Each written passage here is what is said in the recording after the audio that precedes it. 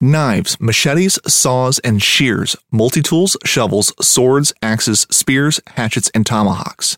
If it cuts, snips, slices, or chops, Midway USA has it. Find great gift ideas in our huge selection of pocket knives and other everyday carry folding knives. Make a statement or create a family legacy with one of our top-of-the-line hunting knives. We've got a great selection of manual and electric sharpeners too. For just about everything for the outdoors, check out MidwayUSA.com. Fishing like a local isn't just about catching fish. It's about connecting with the environment and the people who call it home. It's about hearing the stories and traditions that have been passed down for generations and sharing unforgettable moments with the people you meet along the way. Fishing like a local is having an experience that stays with you forever. And with Fishing Booker, you can experience it too, no matter where you are. Discover your next adventure on Fishing Booker.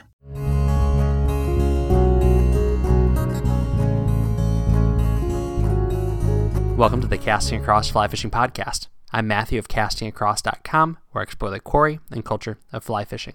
It is episode 131. Thank you for clicking on whatever you clicked on to listen to this right now. Today we're going to talk about guide communication. What do I mean by guide communication? I mean 3 different things, which we will talk about over the course of the next 20 minutes or so. But let's start kind of at the beginning. Why use a guide? I know a lot of people that don't think that getting a guide is worth the money, worth the time. They think they can get a lot out of fishing without that. You know what? Go for it. I have no qualms against that approach. It was a long time before I spent my own money on a fly fishing guide. But I think there's a lot of value in it. I think I've talked about this in other podcasts. Using a guide isn't just about catching fish. That being said, if you really just want to catch fish, spend money, have somebody take you, and put you on a fish. But I think there's a lot more to it than that. A guide is a great conduit into learning more about a particular waterway or area. A guide is a great tool for figuring out how to fish in a particular manner. They can critique you in a way that YouTube never can, and your fishing buddies, who may or may not be your peers, aren't probably going to be equipped to do. So there's a lot of benefits for having a guide. I was thinking about this recently based on something I heard in another podcast. They're talking about kind of combining DIY trips, do-it-yourself things with guiding. And they recommended having a guide towards the end.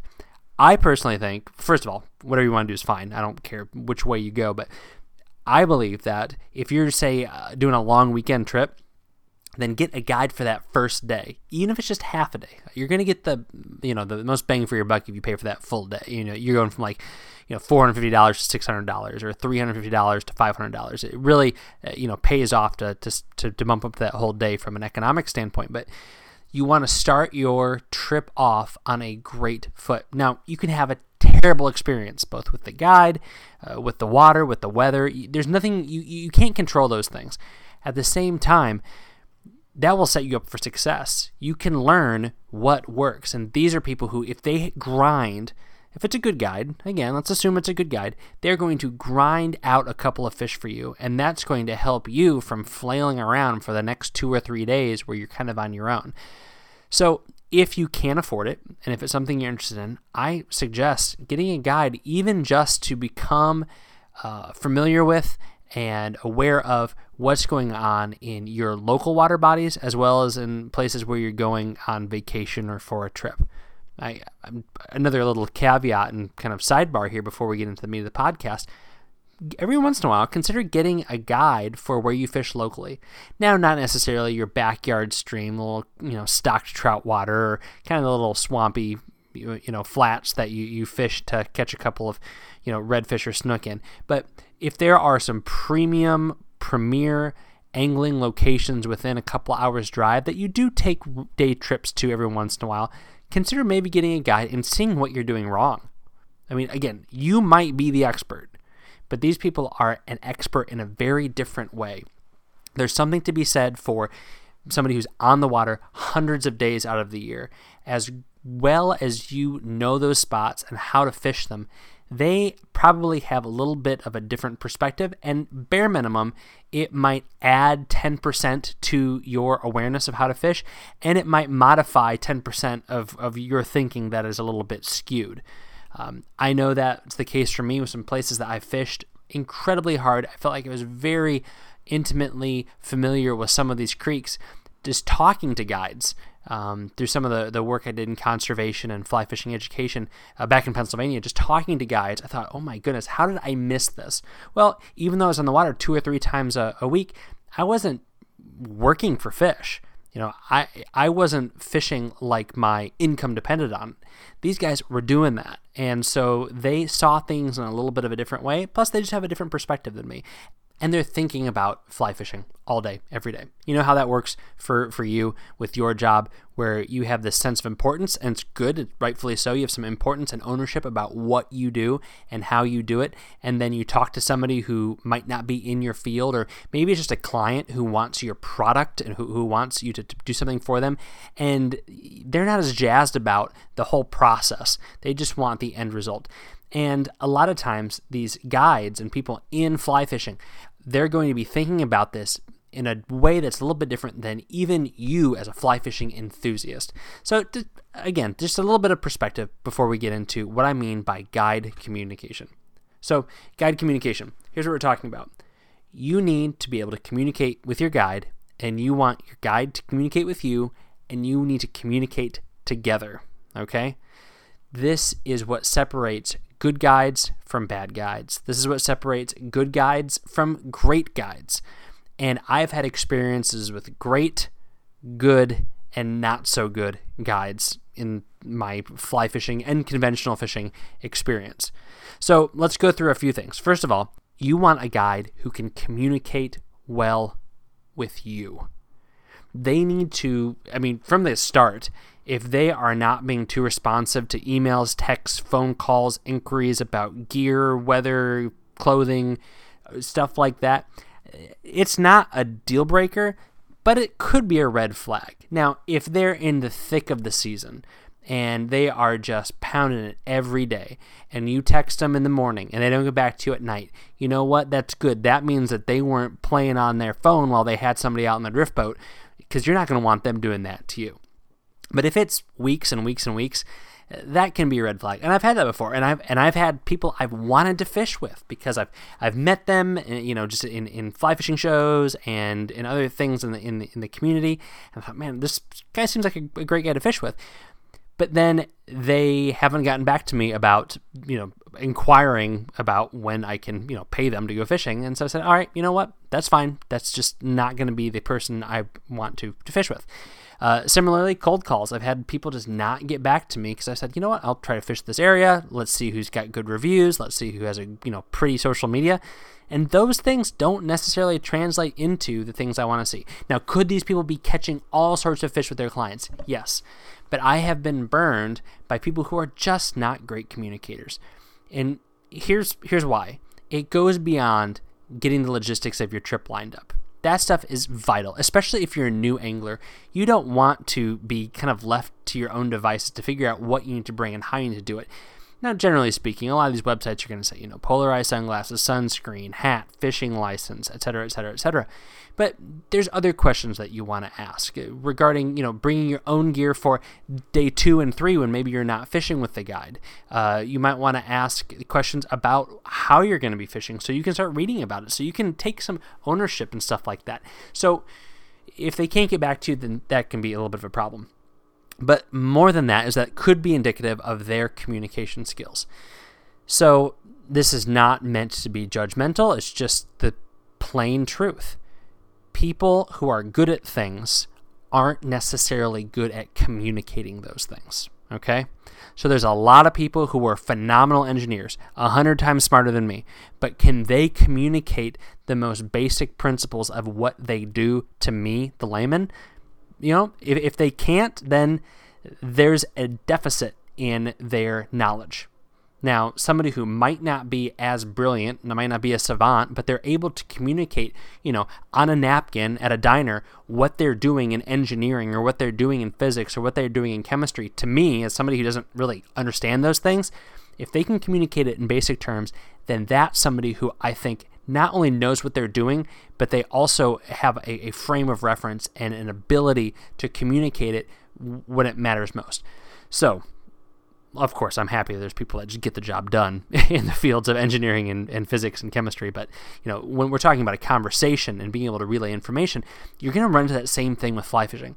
I know some people who are phenomenal fly tiers, and they are silent as a church mouse when they are tying because they don't know how to really communicate it. They can do it in a phenomenal way, but they can't communicate it very well. And that doesn't necessarily help somebody who is kind of an intermediate to beginner fly tier. The same goes for when you're out on the boat or walking the flats or doing something on the water. You want somebody who's able to talk you through what you're seeing, what you're not seeing, that they're seeing, that you need to be seeing. They need to be able to articulate to you what's wrong with your cast without just taking the rod from you, doing it and saying, do that.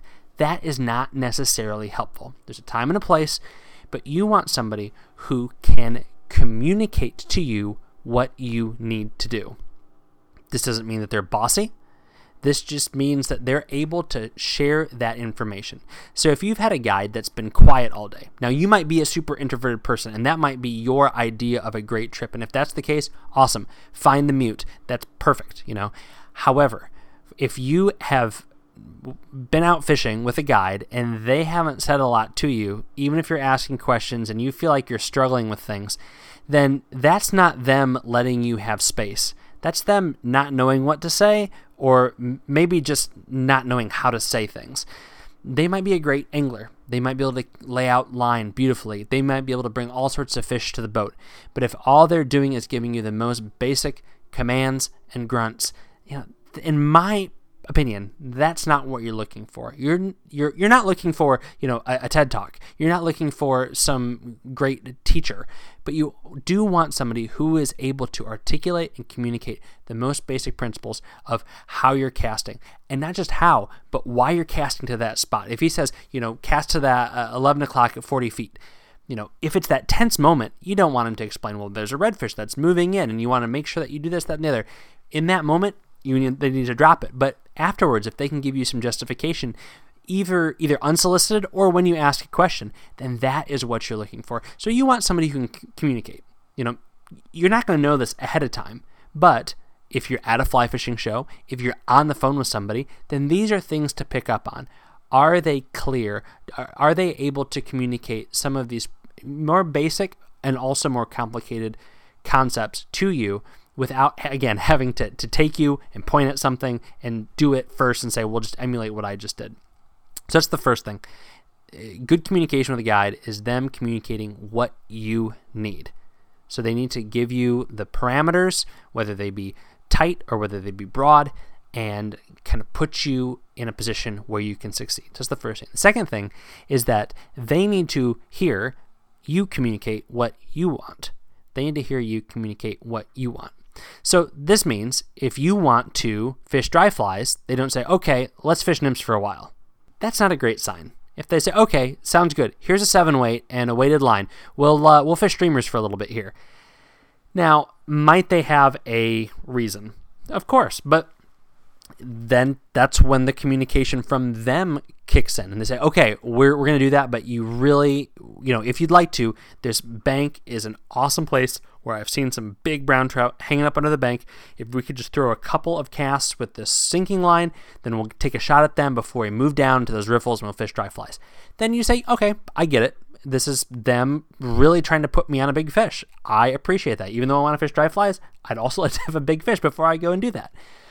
But if they try to do their thing and they don't give you any say, then that's the kind of thing where you say, all right, I get that you're the guide, but I'm in this for more than just catching fish. Now, as I said at the very beginning of the podcast, maybe you are just in it for getting fish. And then a kind of guide that's going to bull you around and put you in this spot and put you in this fish and not give you any say is probably a great fit for you. But for somebody who's trying to learn, not just about fishing, but about where you're fishing and about how you're doing those things and why you're doing those things, then you're going to want somebody who's going to listen to your input. Now, you also don't want to be bossy because, again, you're the client. You're not the guide. And it's pretty clear through numerous stories that you're able to ruin a trip because you are kind of throwing your weight around. So it's kind of a dance. What you want, what they want, with the communication being key. I mean, it's just like any other relationship. You have to be able to communicate.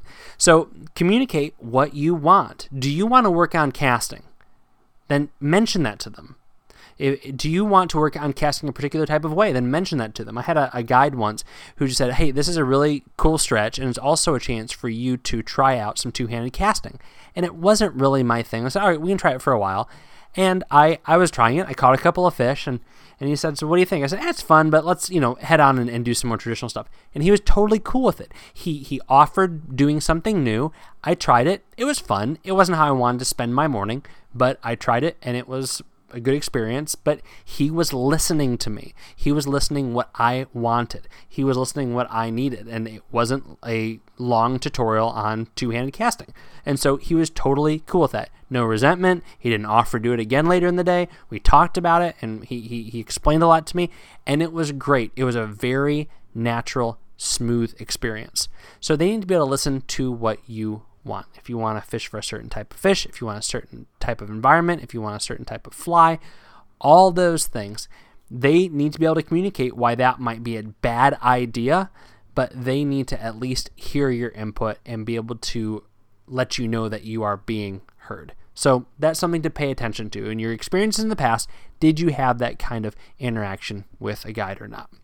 So we have communicating what you need from them. They need to be able to communicate to you what you need to do.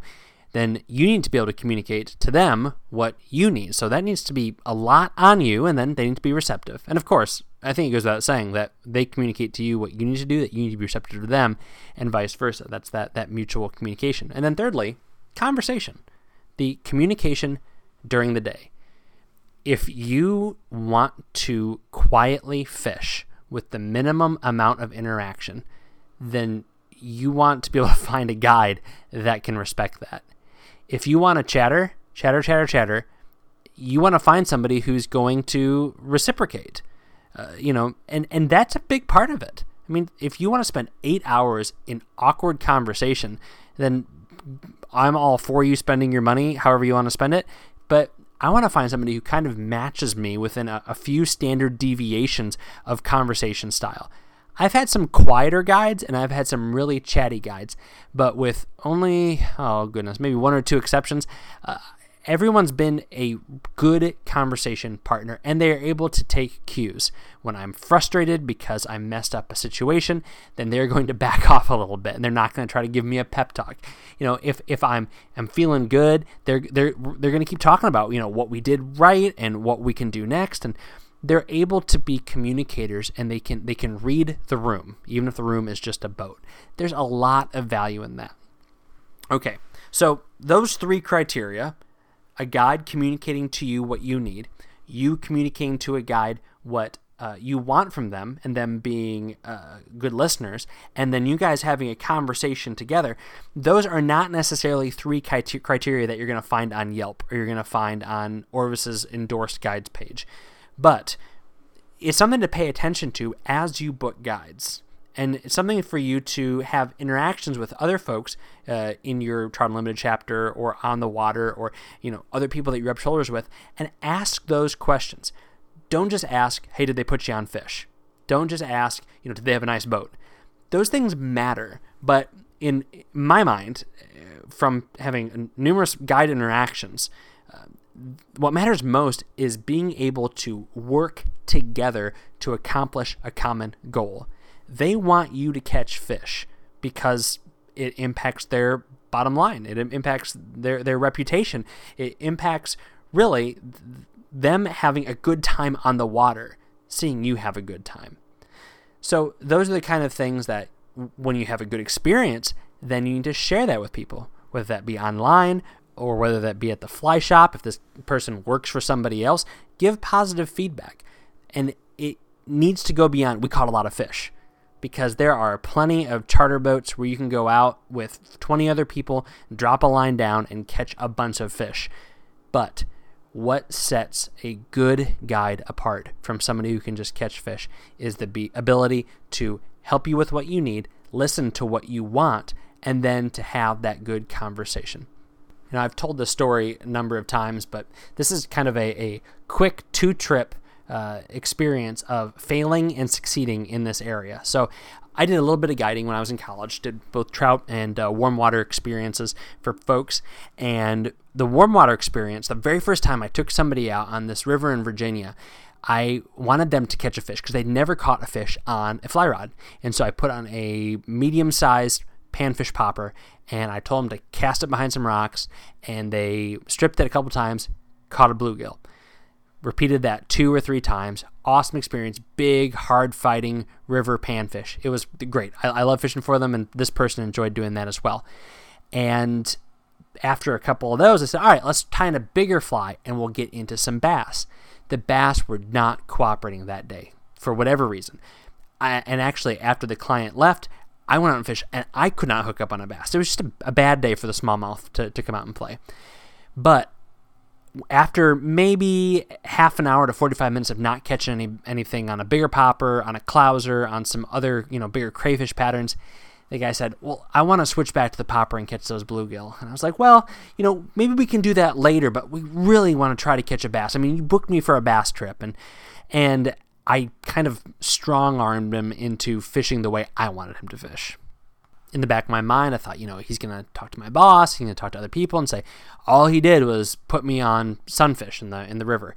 But that's what he was asking for. And even if he came back and said that, then that's not something I can necessarily control. It wasn't unethical, it wasn't bad. So second trip, maybe like a week later, less than a week later, similar situation, similar client, had only caught a few fish on the fly rod before, put him on a little popper, caught a couple of sunfish. He loved it. I loved it. It was great.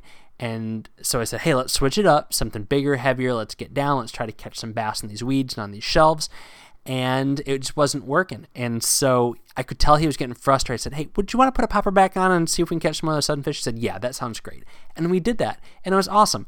Was it a lot of money, in my opinion, to catch a bunch of sunfish? For me, it would have been. But for somebody who had not fished before, who was learning about how to cast and how to read water, probably didn't matter that much that they were catching big palm and finger-sized panfish as opposed to smallmouth bass.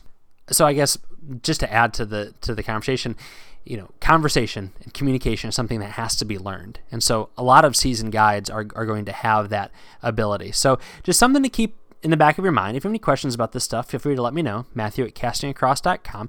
If you had a fantastic guide, I'd love to shout out some people. So let me know who they are.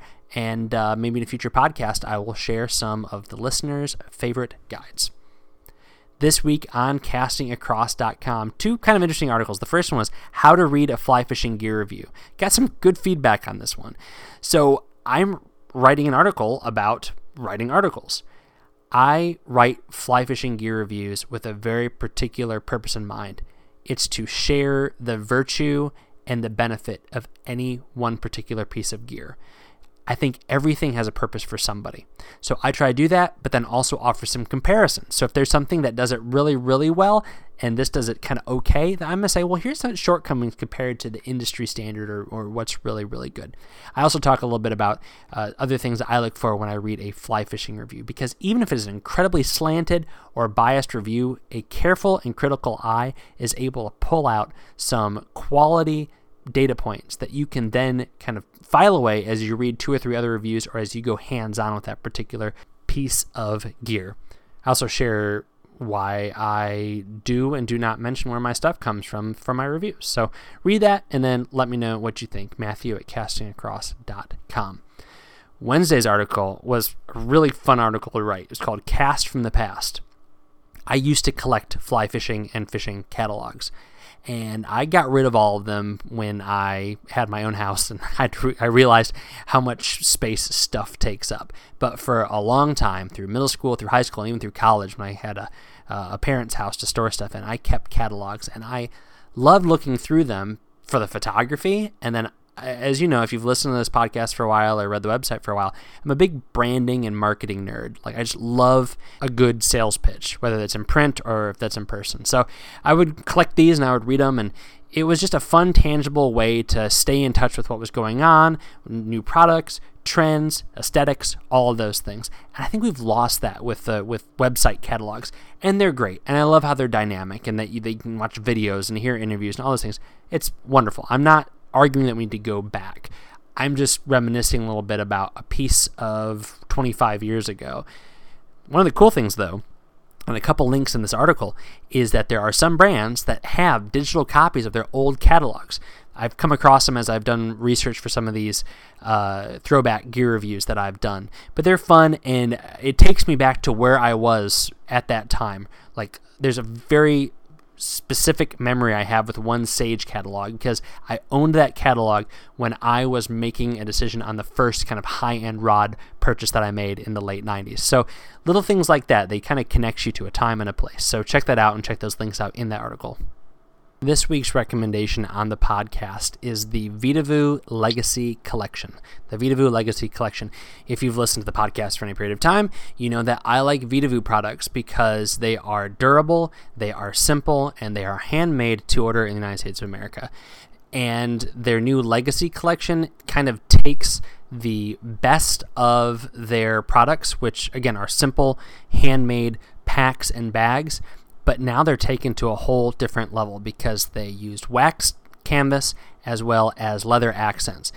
And the cool thing about this is that, first of all, it connects you with the way that fly fishing gear looked a couple of generations ago, which I think is cool as somebody who enjoys fly fishing history. But also, they're going to get a little bit of a patina on them. So if I have a knock on Vitavoo gear, and this is super minor, it's that it looks brand new even after multiple seasons. I mean, you really have to get it muddy or maybe like run over it with your car to make it look like it's used. This stuff, just from wearing it, it's going to age beautifully. I know that because I have other waxed canvas gear from other companies and outside of fly fishing that I've used for 5 or 10 years. I think there's going to be some really cool looking packs that come out of this collection. They come in a charcoal color, a gray, which is up my alley, as well as a Loden olive green color.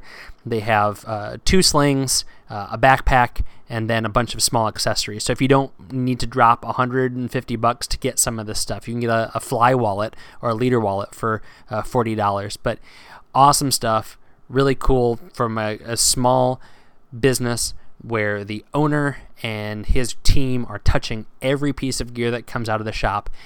Just really good stuff, worth checking out. This is the kind of stuff that is like gift quality. Father's Day is just around the corner. Anyone who happens to be listening, for me. So check it out. I'll put a link to the Legacy Collection from Vitavoo on the link to the podcast page on castingacross.com.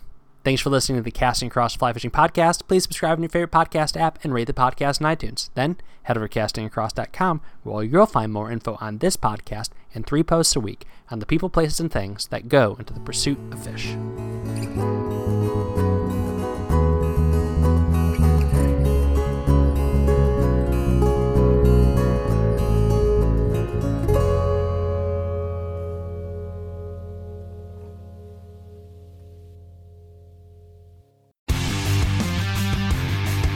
Don't miss Mondays with Into the Blue, brought to you by Academy Sports and Outdoors. Every Monday night from 7 to 10 p.m. Eastern on Waypoint TV, the destination for outdoor entertainment. Oh, that's awesome! Don't miss Thursdays with Saltwater Experience, brought to you by Golden Boat Lifts. Every Thursday night from 7 to 10 p.m. Eastern on Waypoint TV, the destination for outdoor entertainment.